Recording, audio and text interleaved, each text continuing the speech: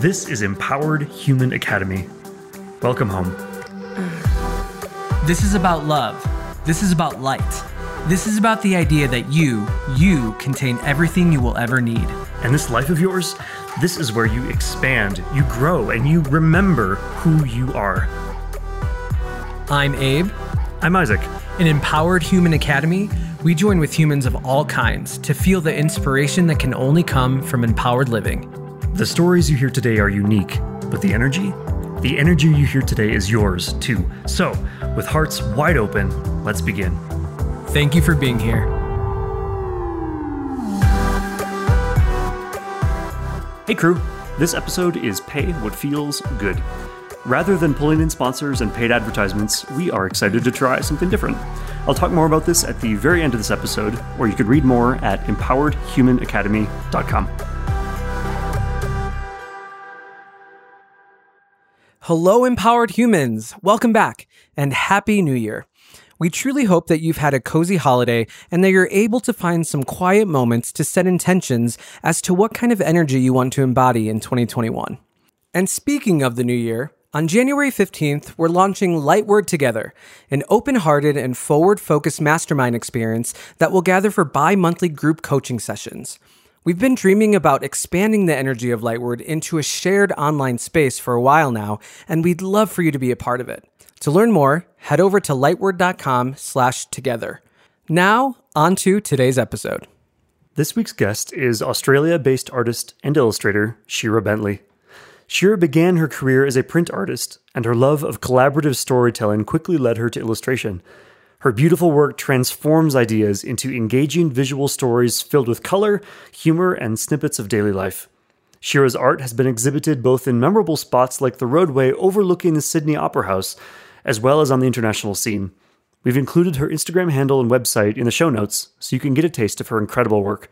We met Shira back in February of 2020 before the pandemic lockdowns began.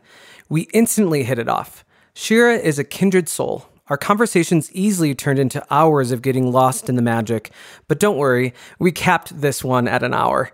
Throughout this conversation, we discussed staying true to your creative voice while also balancing your audience's needs, saying yes before you figured it all out, and maintaining your integrity by making things that you honestly like. Whether or not you identify as an artist, we think you'll find Shira's wisdom applicable, whatever your niche.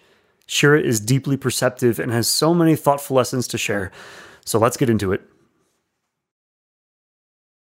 Hey everyone, welcome to today's episode of the Empowered Human Academy. I'm Abe. I'm Isaac. And this is our good friend, Shira. And Shira is calling in today from Australia.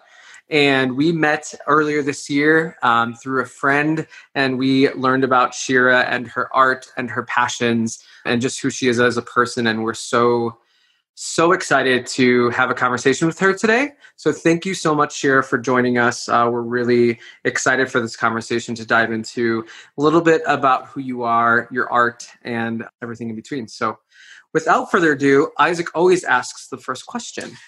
And the first question is, when you are thinking about who you are internally, not how you project to the world or how you present in any given context, who are you to yourself? What words of identity do you choose for yourself? Not for anyone else, not for the sake of anyone else's understanding, but what words do you choose when identifying yourself to yourself? That's a very juicy question to start with. Thank you guys so much for having me as well. We're a bit delayed, but here we go. Onward. Wow, okay. I know. Technical issues are always fun. I suppose I would just start by choosing a variety of words, descriptors, because I think that people aren't always all one thing. And I've always had a lot of different interests that I tend to kind of identify with. But overarchingly, I would say compassionate. And I'd say connection is a really big part of my experience. And this year, more than ever, has made me realize how much connecting with people I love and just people, strangers, how much that has changed and how important that is for me and what kind of a pillar stone that is for me of my identity, being able to connect with people, communicate with people. And that's a big part of what I do as well with work. So connection, story, compassion, curiosity, these are kind of words that I would align with, and kind of how I show up in the world and how I shape my experience. Mm. We were talking just before this about how some of those things, we weren't talking about them, in terms of things you identify with. We were talking about how some of those things play into how your life has adapted to the COVID-19 reality. How have you chosen to focus on those things and to keep those things as themes in your life at a time when connection is, I'm not going to say harder, but it's definitely different? What has that been like for you? Yeah, well, we talked a little bit before about reprioritizing, realizing the importance that plays in my life and my experience has definitely encouraged me to facilitate more scenarios in which that's possible. So, initially in Australia, we've been very lucky with this pandemic in terms of the impact that it's had. It has been, awful here and everywhere. But in terms of isolation and not being able to connect with others in my state, I'm in Sydney, which is New South Wales. We were very fortunate. So we did have a bit of a strict lockdown for about 4 to 6 weeks. And during that time, I would go outside and I would go for walks. We were allowed to do that. And I'd see other people walking and, I just kind of stop a distance from them and have a little conversation. And that's something that I never used to do before. I'm very outdoorsy and I love hiking and walking, but it's pretty common when you're on the street to kind of smile and say good morning and you just kind of continue on. But stopping and having an actual conversation with a stranger or many conversations is unusual. So that was a really interesting kind of shift that I noticed in my experience and the experience of others. And realizing as well that particularly if I had a conversation with someone who, like an elderly person who was sitting on their front porch, perhaps that's the only interaction they had that day. And so the weight of it and the meaning of it was so much more than it would have been otherwise. It's a much less connective reality, but it also fosters opportunity for a much more deeper and meaningful connection as well. So that was really amazing. And, the absurdity of the ways in which you find ways to see the people that you love as well, going to national parks and sitting on the ground a couple of meters away from the people that I love, stretching because you're allowed to be outside to exercise, was interesting and humorous. You can kind of find like the humor in it. So yeah, it's been an interesting time of kind of oscillating between understanding why we're more isolated and the weight and heaviness of that, while also just being flooded with immense gratitude for having these amazing people in your life that you do hold so dearly and that you care so much about. It's been a time. For someone who does identify so strongly with compassion and connectivity, I'm curious specifically about what it feels like to maybe be surprised by opportunities for more of that than you expected in scenarios that you didn't expect, like passing someone on the street or someone on their front porch. To be surprised by something like that, which connects so closely to how you are internally, what does that feel like? Pretty overwhelming. Some things that were happening here is that children were using coloured chalk to write messages of encouragement on the sidewalk and putting their teddy bears on their windowsills. So as well, even if you didn't walk past another person, there were these messages of people on the street. And, I'd never seen anything like that before.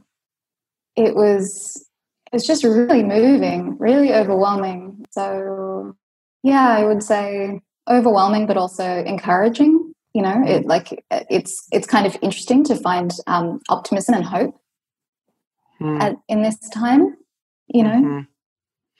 Yeah, and we met in February when we were down in how was that recent? Australia, and we met you through a friend, and we had just hours and hours of just amazing conversation. And you're an artist, and we consider ourselves artists as well, and just really want to know kind of connecting back to it's overwhelming yet hopeful, how has this year informed your art and how has it impacted you as an artist?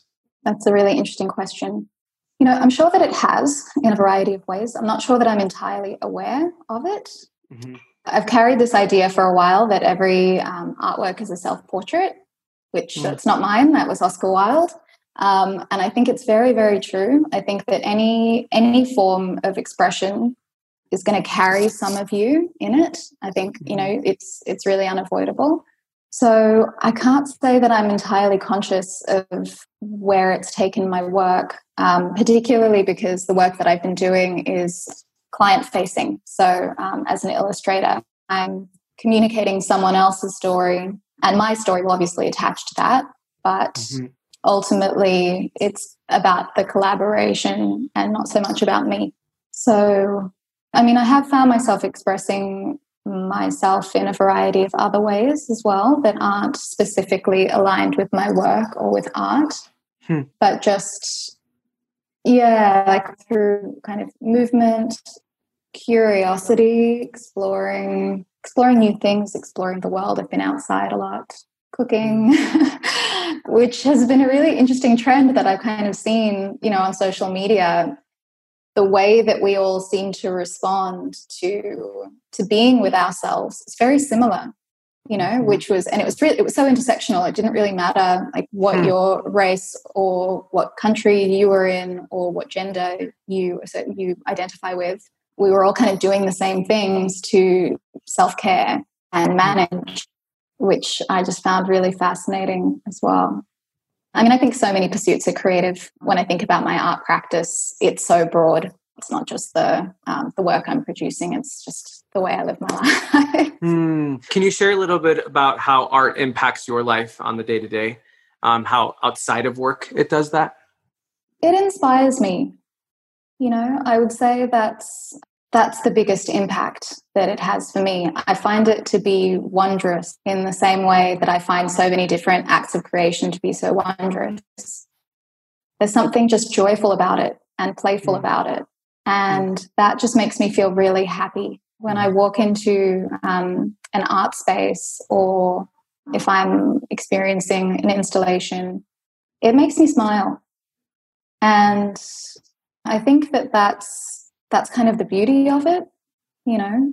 Art is really evocative, and you're not always going to have a positive emotional response to the art that you're observing, but I think it's pretty special that somebody can share their story in a visual way and move people in some sort of direction. So if ever I'm feeling kind of flat or stuck, I find that experiencing some form of art makes me feel a little bit more alive, I guess, a little bit more present, a little bit more curious, a little bit more excited.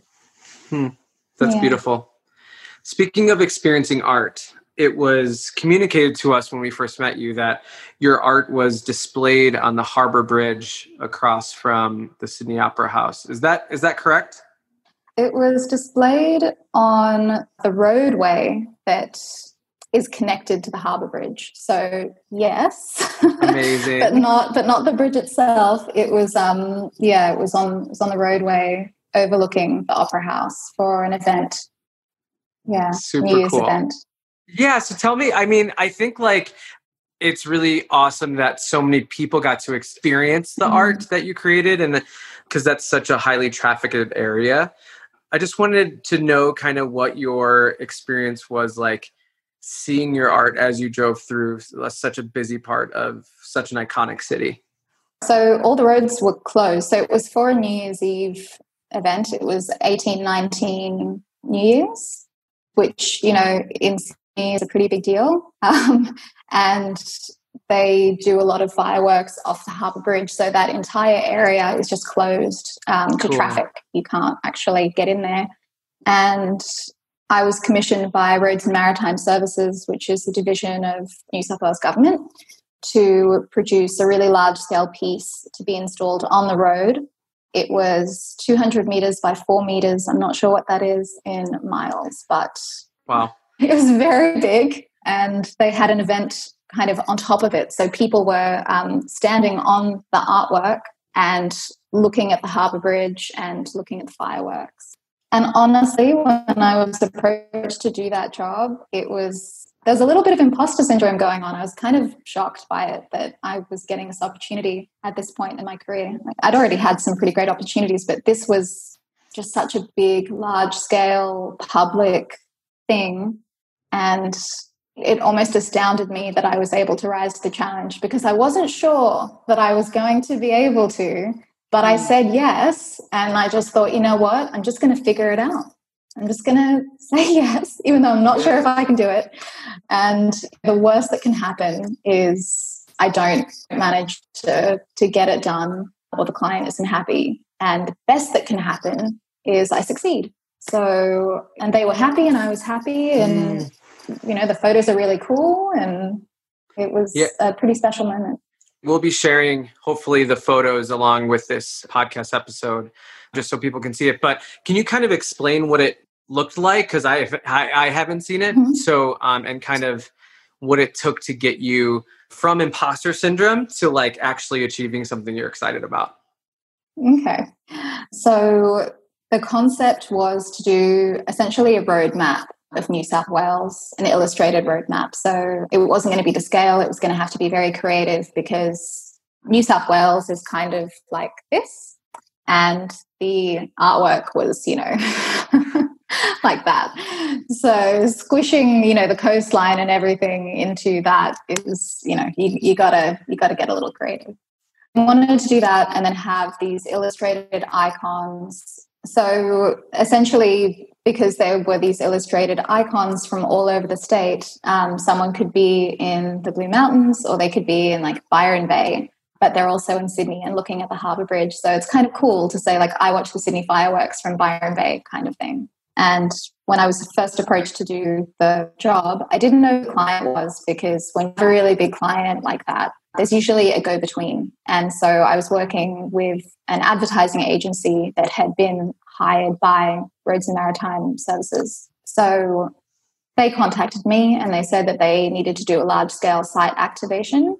I didn't realize it would be quite so large and quite so public, but they told me a little bit about the brief and it sounded cool. So I said yes.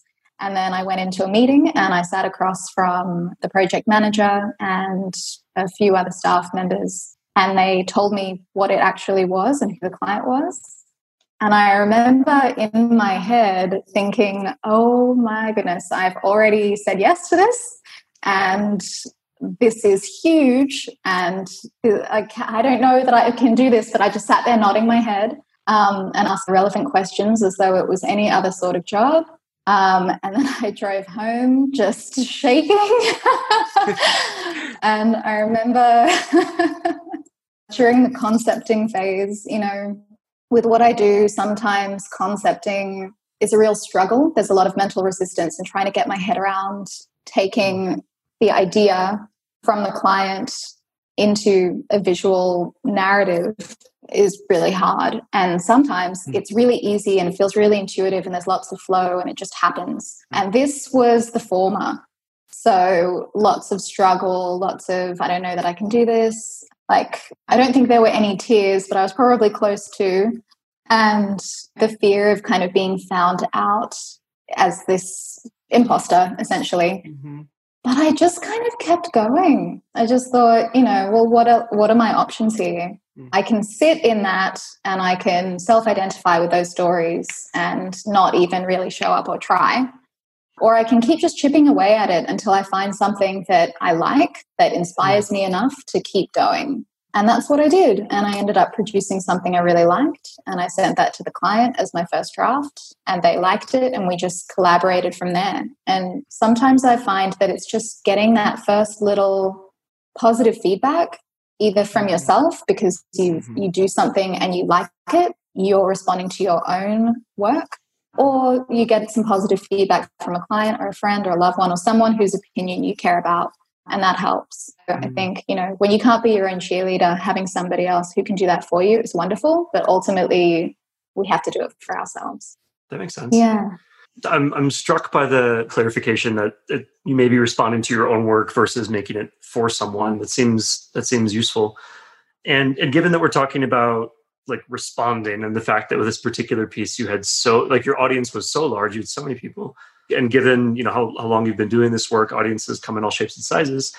And taking this as broadly as we can, what does it mean to have an audience? Is it important? What does it mean to you to know that somebody will be reacting in any way to something that you're making or putting out into the world? First and foremost, although the work that I do is collaborative and I want my clients to be happy, I really strongly align with the feeling that I need to like it. So I'm like my first audience. It needs to pass me before it goes anywhere. I wouldn't send something off to a client that I wasn't happy with. And I have very high standards for my own work. So it's almost kind of using that standard helps to give me the confidence that it's going to be received well, because I'm my harshest critic. So if I like it, surely the client's going to like it. So that helps me to kind of feel confident in what I'm producing and putting out there. There is always this kind of fear, almost of rejection, when it comes to presenting your work either to a client or to an audience, because before I was working as an illustrator, I was producing self-directed, project-based artwork that I was displaying in galleries.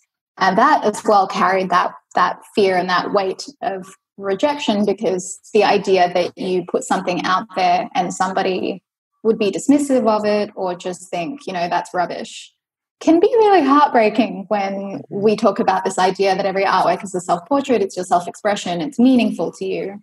So firstly, I consider myself and how I feel about it.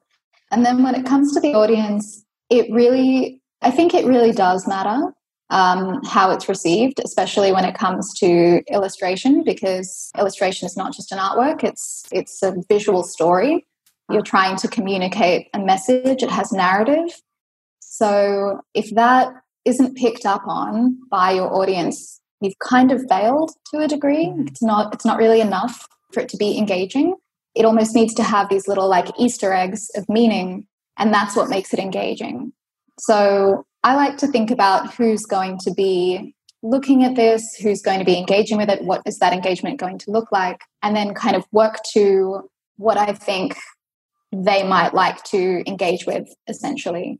So with that roadwork piece, it was a very large demographic, as you said, and I was briefed that there would be a lot of families as well. So creating something that was going to be visually engaging and interesting for adults and children was kind of what I was focused on. And that really came down to the way that it was styled, but also the elements that I chose to include in terms of icons. So it's interesting. There's a lot more to it than just creating like a beautiful image. But that's what I love about it. It's challenging, it's expansive, and those things excite me. Yeah. For somebody who is cognizant of the idea, and you hold the idea that every artwork is also a self-portrait, what does it mean to do a self-portrait with the audience's set of lenses in mind? How do you show up in work when you know that it is going to be received through, a certain set of lenses? Yeah. What does that mean? So it's interesting. It can be tricky at times to maintain the integrity of your voice, while also meeting the needs of the client and getting the message to the audience. So it's very dependent. It's kind of like project by project. I think that as an artist or as a creator, your voice is always going to be in it, regardless of what the brief is or what the project is. It's kind of unavoidable. So I know that at a very base level, I'm there, I'm in it. And especially if I like it, which can also be tricky at times, because sometimes clients will ask for things that I don't agree with. So it's kind of navigating that. How can I show up for myself while also meeting the needs of my client? I don't really have a straightforward answer to that question. It's kind of tricky, and it's a very case-by-case kind of basis. But I think, just maintaining your integrity as much as you can, being true to who you are, to what excites you. And again, always asking myself the question, do I like this? Do I want to align with this as something that has been produced and is going to be out there with my name attached to it? Am I happy about that? I've been pretty fortunate. I never found myself in a situation where I've produced something that handed to a client that I didn't like. We're usually on the same page, and it comes down to really good communication. You talked a bit about maintaining your integrity. What does maintaining your integrity look like to you? What does it feel like? And how do you know to trust that compass? For me, that shows up in a few different ways. One of which are the jobs that I will say yes to and the jobs that I will say no to. So I hold my values very close to my heart. They're a big part of how I self-identify. And I've been approached to do jobs that I just didn't agree with. And so I said no. And so in that respect, that's me upholding my integrity, because I care more about aligning myself with people who share my values than I do about work. So there's that. In terms of artistic integrity, making sure that what I produce is something that I am going to like, I would say, is kind of what it comes down to at a base level, because I need to be happy about what I put out there if it's representing me. And like a part of what I do, I suppose, is explaining to clients why I make the decisions that I make, so that they're on board with me. And that's kind of what I mean by good communication. If I want to make sure that the outcome is something that is going to align with who I am, how I see my work, and where that value is, then just being really open, honest, vulnerable with clients and saying, I know that you think you want to do that, but I don't think it's going to work. And for these reasons, I will create something for you to show you why it doesn't work if you want to do that, but it's going to set us back a little because it's not what you want. And that's kind of, that happens sometimes because they've hired me because they're not visual thinkers. So they can't visualize it. They'll tell me what they want and I can visualize it. And then they'll say that they want something which is definitely not what they want, but they can't see it yet until I deliver it and they don't like it. So I think that's quite a common issue for designers and illustrators as well, kind of knowing immediately when something is not going to work. But sometimes you just have to show them that it doesn't work because they won't listen. I guess it's standing up for yourself is what it comes down to. And I find this really fascinating because I view and I see this as there's a common thread between all of the things that you're kind of sharing with us. I sense a level of confidence. I sense a level of self-understanding. It's really an amazing privilege that you have the opportunity to say no to some clients and yes to some clients. And it's also takes a lot of understanding yourself and what feels right to you in order to be like, this feels good or this doesn't feel good. And I just want to know, have you always been like that? Because I feel like a lot of people and myself in the past as an artist, I struggle with that confidence in standing up for myself or saying yes to what I want and no to what I don't want. Have you always been like that? And if yes, teach us how. And two, and if you haven't, how have you kind of strengthened that muscle for yourself? I was not always able to do that for myself. I spent a lot of time, not just in work, but in life, thinking that I needed to be amenable always. And it just didn't serve me. And I think that you can only participate in something that doesn't serve you for so long before it no longer becomes an option. So there was kind of no other way eventually, when something just doesn't feel right, it doesn't feel right. So that was a matter of practice. I think the first time that I can't exactly remember the first time it happened, but I can remember moments when I was really scared to tell a client that their vision didn't look good and wasn't going to work. I remember writing the email and being very apologetic and then editing it and just being very matter of fact and realizing, you know what, they've hired me for my expertise. I know what looks good. I know what doesn't. How closely held this idea that they've just come up with is. I'm making some assumptions that they care very much about this. Maybe they don't. So I think at that point, I was just generally starting to get a little bit curious about where people are at and recognizing that, if you're not too sure, rather than making an assumption, asking. So as soon as I started to get a little bit more curious, things changed a lot for me. And, with that email, I just ended up saying, I tried it. It didn't work. I think this is a better option. Let me know what you think. And they were really happy with what I sent through, and I was happy with it too. So, and that's kind of, it's kind of little moments like that where you stand up for yourself a little bit and you see that there is no resistance and that people are with you and that you can have a conversation. It doesn't need to be a big struggle. People aren't necessarily going to be offended or upset with you. And that gives you the confidence to just keep doing that. So that's kind of how it worked for me. It was just little moments over time that built up my confidence to stand up for myself and what I thought and felt. I mean, if there were an easier path there, that would be great. I can't share it because I don't know it. But it was lots of little inputs over time, and also exposing myself to really great thought leaders around vulnerability and worthiness and leaning into those uncomfortable spaces, I suppose, taking a little risk. Because, so often it pays off. I mean, I can't think of moments where I took a risk and it didn't pay off. And I can think of moments where I took what I thought was the safe route and I was much worse off for it. So I think choosing yourself is never the wrong move, one way or another. That's beautiful.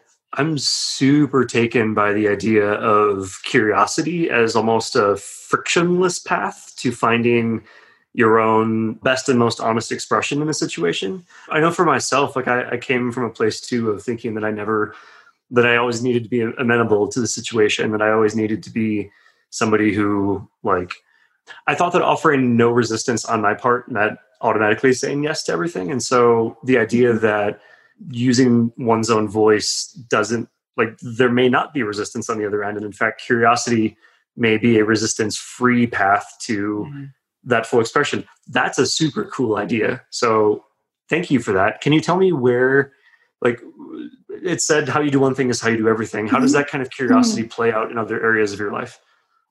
I tend to have more meaningful conversations with people now. I've always wanted to. And, like I said at the beginning of this conversation, connection is a really big and impactful part of my life. But I would say that anytime I find myself in a situation with someone where perhaps we don't agree, or I'm noticing a strong emotional response to something that I'm witnessing or hearing, taking the route of curiosity has always resulted in a more connective, better outcome. I would say mostly with people, the way that I connect with others, but also with myself. So there have been, and this year has been a good example for me of this, as I've been reprioritizing and, leaning in a little bit more to uncomfortable spaces. When I've noticed that something feels uncomfortable or scary, getting curious with myself and asking, okay, like, what's the fear? What am I concerned about? There's a podcast that I love called the Mark Groves podcast. The host is Mark Groves, wonderful human. And he said that whenever he's faced with a difficult decision, he asks himself the question, will this result in expansion? And if the answer is yes, then his answer has to be yes. Because so often we're fearful of things that are going to be so wonderful and healing and expansive for us. And that's what I want for me, So, yeah, I think, and that's what I was saying about thought leaders who inspire me. Brené Brown is also a huge one, and she talks a lot about curiosity. That's where I got the idea from. And she talked about how she used to engineer smallness in her life because she was so fearful of failure. And it kept her safe from failure, but it kept her apart from growth and fulfillment and wholehearted living. And I identified so much with what she was sharing about that because, that's a very perfectionistic path to take where you always make the safest choices, where you're always very amenable to people, but it doesn't serve. So yeah, that's kind of where that comes from for me and how it's kind of manifested in my life. It's been huge. It's been life-changing, really, which sounds kind of like an exaggeration, but I mean, our life experience is shaped by our perception, and if you can shift that, then you can change everything, right? 100%. I've been thinking a lot about how we like to stay in our own known fears because we know them the best and they're just the most comfortable. And the newness of something that we don't know yet, or new things that might be scary, are oftentimes probably less scary. Like, I've had some shoulder pain for 4 years, and I was used to the shoulder pain, the specific type of pain. And this one treatment that my physical therapist gave me, dry needling, where they manipulate some of the muscles to like release the tension. I was so scared of that I chose my pain, my known pain, versus actually stepping into this unknown pain that actually was a lot less tense and less hurtful than the 4 years of pain that I was in. And that has like radically changed my mindset. It's like, okay, well, we stay in our own known pain, and there's so much on the other side of that is so much more expansive, like that one podcast host said. So thinking of this past year, you talked about being in vulnerable spaces and having to shift kind of your experience a bit. What have you faced this year that was kind of tough to face? How has that vulnerability with yourself kind of allowed for healing or empowerment or goodness in your life? So a few ways. So I've been rock climbing, as you guys know. We went rock climbing in Sydney when you were here. I've been climbing for about 10 years, but I only started climbing outdoors about 4 years ago. And I don't have a great deal of experience outdoors. Well, I do now because I've been investing a lot of time in that this year. But prior to that, not a huge amount, not 4 years worth. And so it was something that I still felt kind of fearful about, and particularly because I have been climbing for a long time. A lot of people that I know that climb have also been climbing for a long time, and they do have that experience. So what came up for me is something that comes up for me in a lot of different areas, which is the fear of looking foolish and the fear of failure. Yes. Right.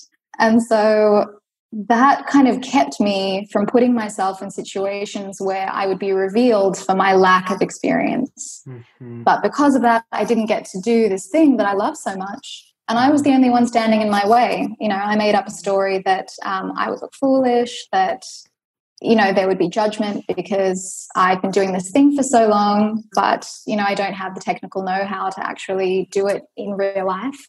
And so this year, when we were allowed to go outside and touch things, I started climbing outdoors with some friends. I know it sounds ridiculous, but this is the world we live in. I started going outside and climbing with friends, and realized that I knew a lot more than I thought I did, and that they were wonderfully supportive, and that it was an incredible experience. And I didn't feel foolish. I just felt amazing. It served me so much to do that. And it's been this huge, invigorating, exciting thing that I can enjoy now. And, that just took a little bit of vulnerability, a little bit of a risk, and the payoff was monumental. So that's been a big thing for me. Some things with work have been great again. We were talking before we started recording about how I was kind of reprioritizing and taking on a little bit less work, or putting myself forward for less, and just allowing what came to come. And the universe delivered, even though I wasn't asking. Choosing to say yes when I had kind of told myself that I was going to be doing less, initially at the time felt like perhaps not the right move, or I didn't really have a strong feeling or a strong knowing about it. It felt a little bit risky because I told myself we're going along this path, and that's what you were saying, Abe, with certainty, choosing the certain. I know what things are going to look like if I know how my week is structured, if I know what the jobs I'm doing are. So to choose to take on more felt a little scary, but, I produced some of my favorite work in the last couple of weeks that I've ever done. And that was hugely exhilarating and exciting. And it was a really wonderful creative relationship that I cultivated there. So, yeah, I think, flexibility, which is, again, what we were talking about earlier, is kind of huge. And I align so much with what you were saying before about choosing a certain discomfort over potential wonderful uncertainty. It's it feels easier. What's familiar feels better, even though it's not necessarily what's best for us.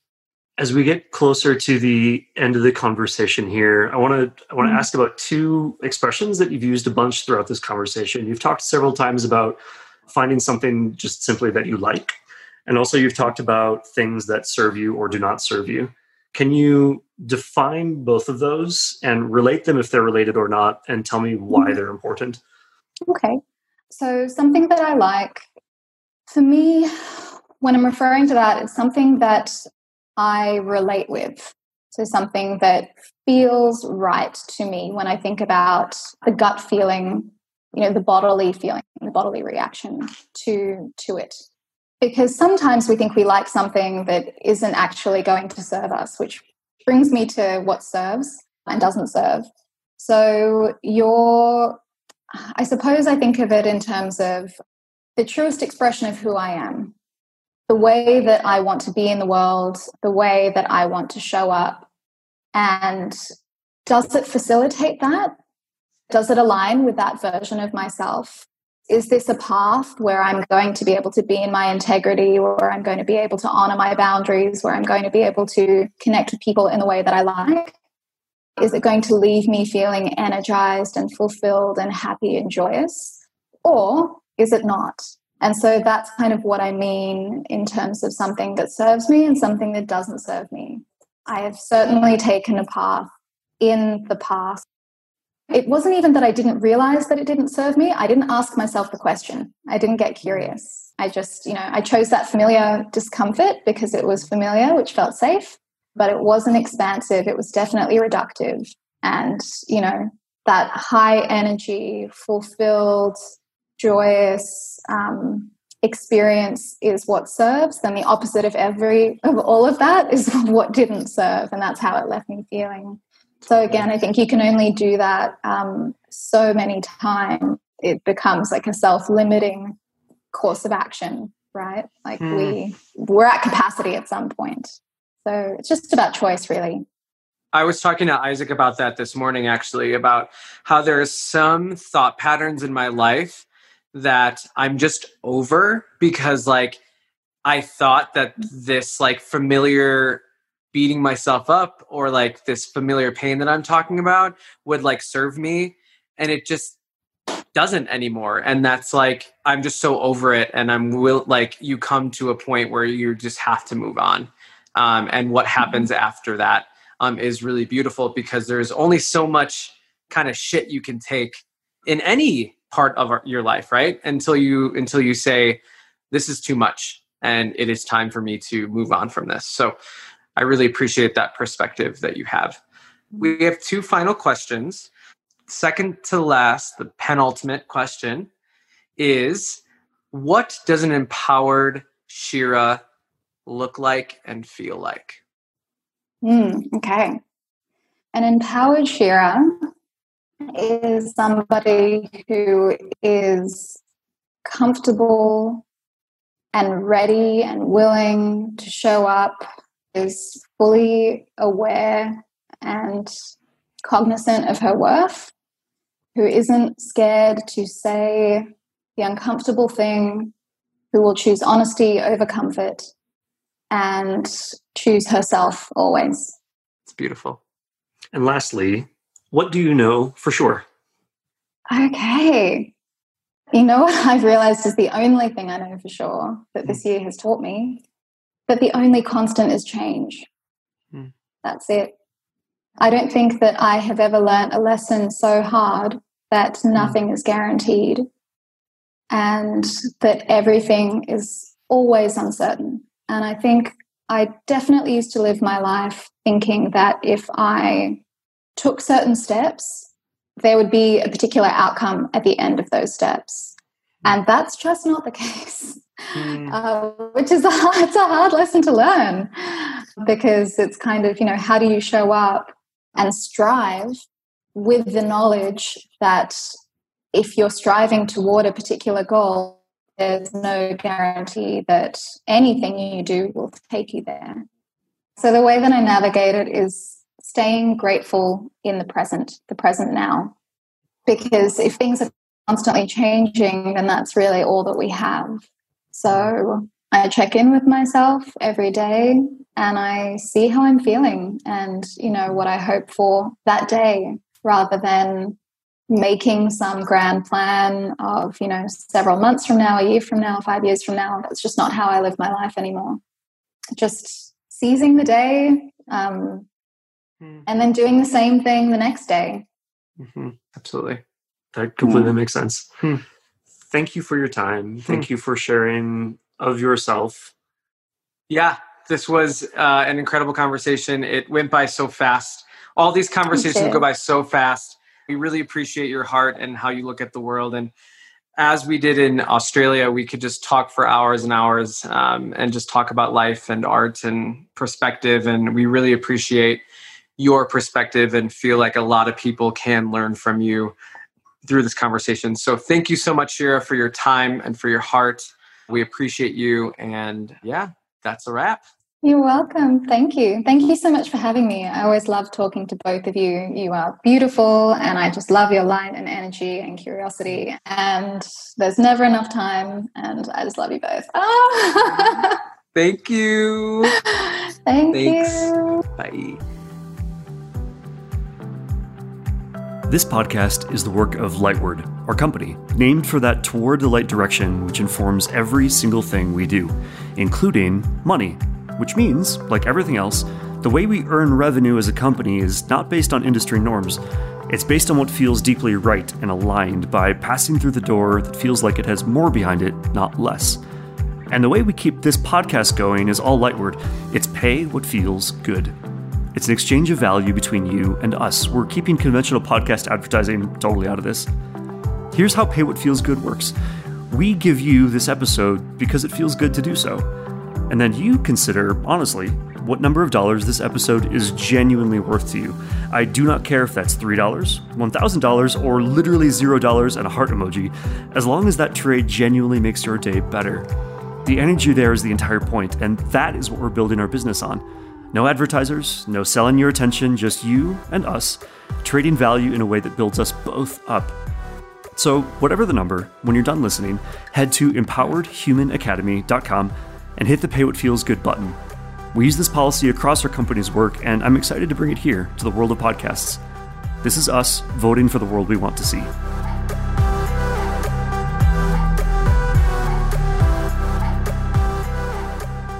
Y'all, the whole point of everything is to open up ourselves in all the fullness we are made for, and then to create with everything that is real and true and bright.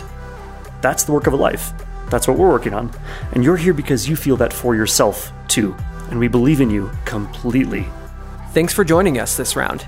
And hey, for every conversation in this series, including this one, we've assembled a downloadable set of notes, table questions, a journal prompt, and some action steps that you can use to bring the energy and the lessons of this conversation home to your own life.